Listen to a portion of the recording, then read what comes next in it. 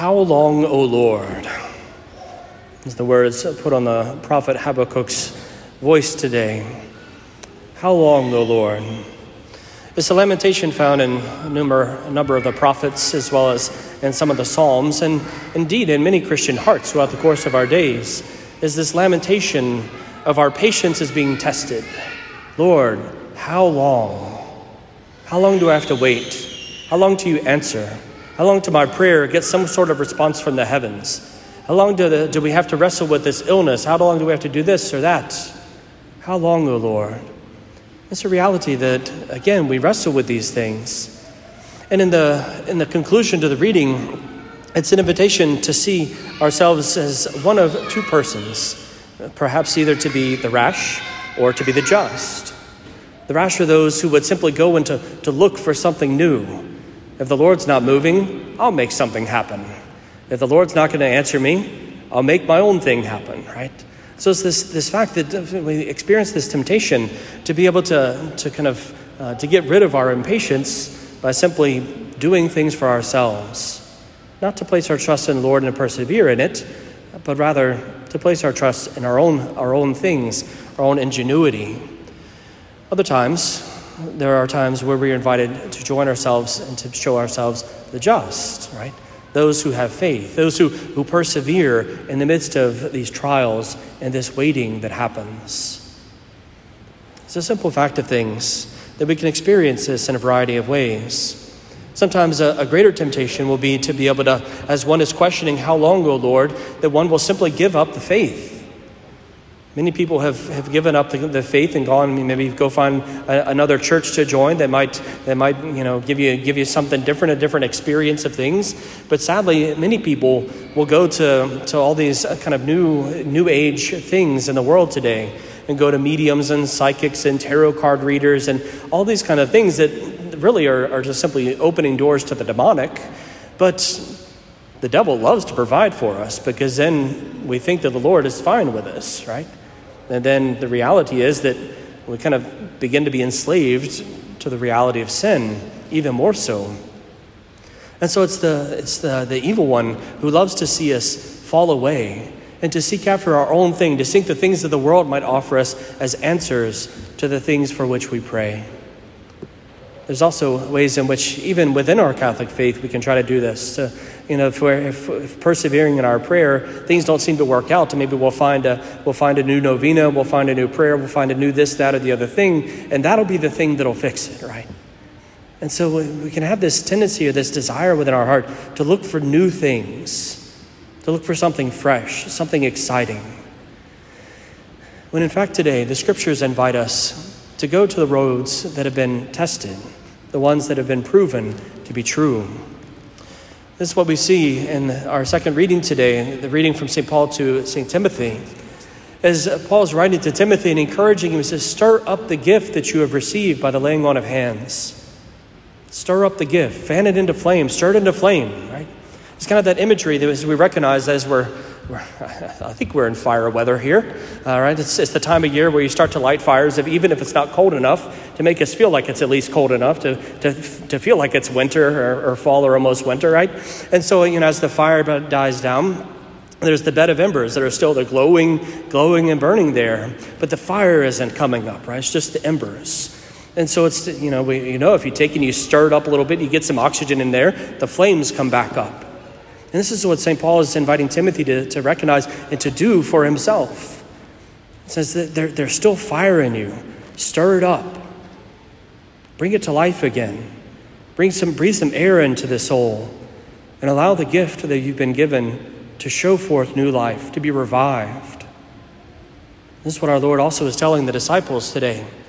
I kind of feel bad for the apostles in our gospel today because it seems like they're perpetually struggling, right? They're always doing the wrong thing, saying the wrong thing, going in the wrong direction, and it seems like they finally figured things out, right? They come with a request to our Lord that seems a sensible one. Peter certainly has been called, "O ye of little faith," by our Lord, and so it seems reasonable that you would go, "Okay, ye of little faith, yes, I'm lacking in faith, so Lord, increase my faith." You think that the Lord would be like, "Good, you finally picked up the message." When in fact he says, "No, Use the faith you have. And just when you think you got it, you missed it again, right? The Lord says, no, use the faith that you have. If you have faith the size of a mustard seed, you can say to this mulberry tree, be planted in the sea, and it will listen. We don't need new things, new faith. We need to allow the faith that we live, allow the faith that's been planted in our hearts, to allow these things to come alive, to make sure that they don't simply die out and become embers that only become ashes, but rather to make sure that if they're embers, that they can become flame. It's to recognize that which has been given to us and to keep it going, not always to look for the new thing, but rather trusting in that which has been tested already, to be able to turn to our Lord and to know that faithfulness is what we need. Perseverance is what ought to increase within us, that our faith might continue to be inflamed. I would suggest there are three particular places in our living of our Catholic faith in which we can become kind of used to our experience of faith, in which the Lord may be inviting us to come and to stir it up again, to bring the flames alive within our soul. The first one is here at Holy Mass. The Mass is the most beautiful thing on this side of heaven. It is the most incredible prayer. It's the most powerful prayer of the Church. The most powerful prayer exists because the prayer of Christ our God. It is the most wonderful thing. And it is full of so many gifts, so many treasures awaiting us. And yet, it could be a thing which becomes rather normal to us. Just by our regular experience of daily life, it can become the thing as kind of an anchor piece in our weekend, and thanks be to God if it is.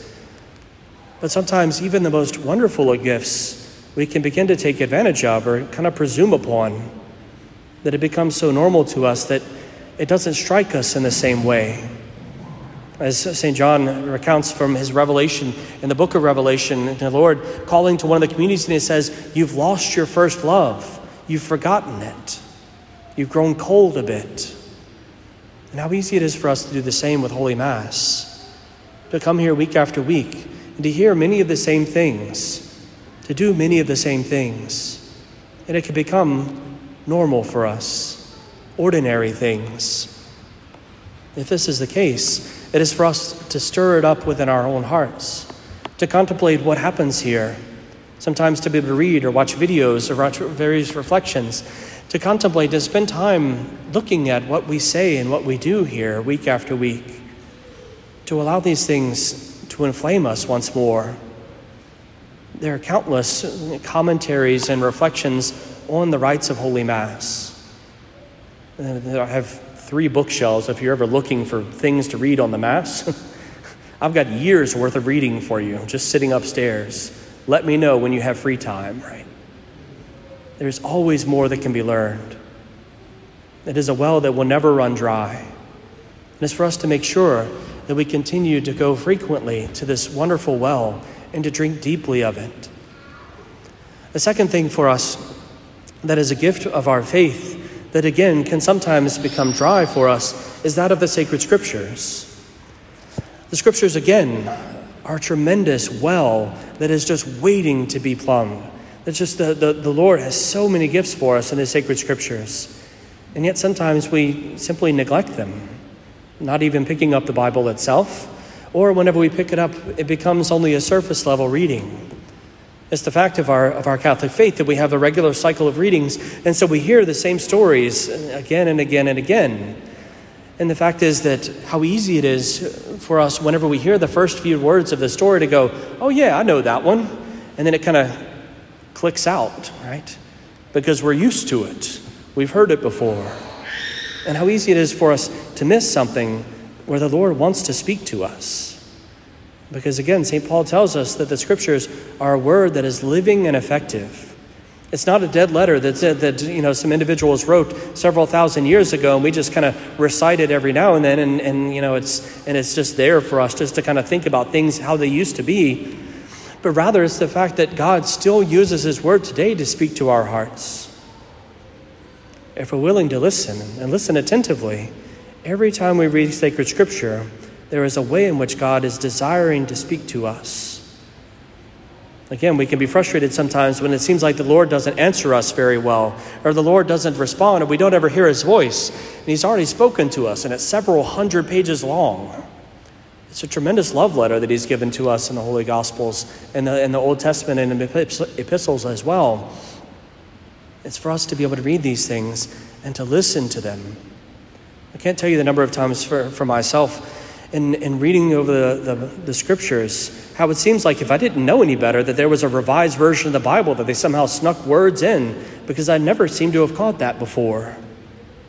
Even in preparing the gospel, and 12 years ordained now, so at least 4 times preaching every single gospel through the Sundays of the church year, and yet how many times reading through it again, it seems that I've never heard that passage. It seems fresh and new each time. It's because the Lord is approaching me differently each time. I'm in a different place each time. And so the words mean something differently. And this is for all of us. It's for us whenever we read the sacred scriptures, or whenever they are proclaimed at Holy Mass, to be able to, as best as we can, which is a difficult thing, listen to them as if they were reading for the first time. Not to simply kind of look at the first few lines and go, oh yeah, I know that story, but rather to listen, and listen attentively to every single word, because there is not a single word in sacred scripture that is not important for us. Every word has a mystery for us to dive into, and to be able to listen to these things is a great gift. Again, much nourishment for our souls. The third thing that I would encourage you to reflect upon as an invitation to see a road that is tested and true is the praying of the Holy Rosary. The Rosary, of course, we know the prayers, right? The Our Father, the Hail Mary, the Glory Be, and a few other prayers that are tacked on before and after and throughout. But this is not the most important piece of the Rosary. It's not simply allowing the words to come off of our lips. Again, our blessed Lord tells us, don't babble like the pagans do, right? So if we're simply saying words because we say words, if we say words just because they're coming off our lips, because we have to say our 53 Hail Marys, because they're that's the number of beads there, then we've missed the point.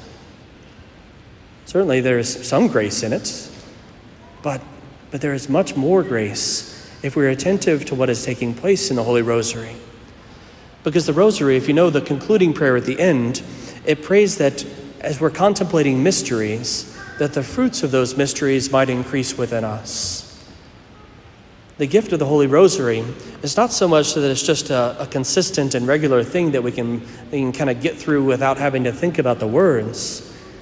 It's that gift of being able to think about it, to not be focused upon the words because they can become so rote and machine-like to us. But it's the fact that we're able to contemplate the mysteries at every moment. That you don't have to be sitting kneeling in the chapel to be able to pray the Holy Rosary. You don't have to be, simply in a posture of prayer. You can be, at your work. You can be at break. You can be in your car. You can be anywhere you want. And the Rosary is right there at hand. And we can call before us the image of the life of Christ. Because this is the fruit. It's contemplating the life of Jesus, where we look at him and we're able to see what takes place in the life of Christ, in the life of Our Lady, and those others who were included in the praying of the Rosary, and imprint them upon our own hearts and our minds.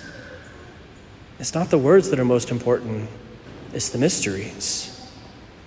Contemplating the mysteries, contemplating the life of Christ. Because every mystery of the Rosary has a particular fruit that it intends within us.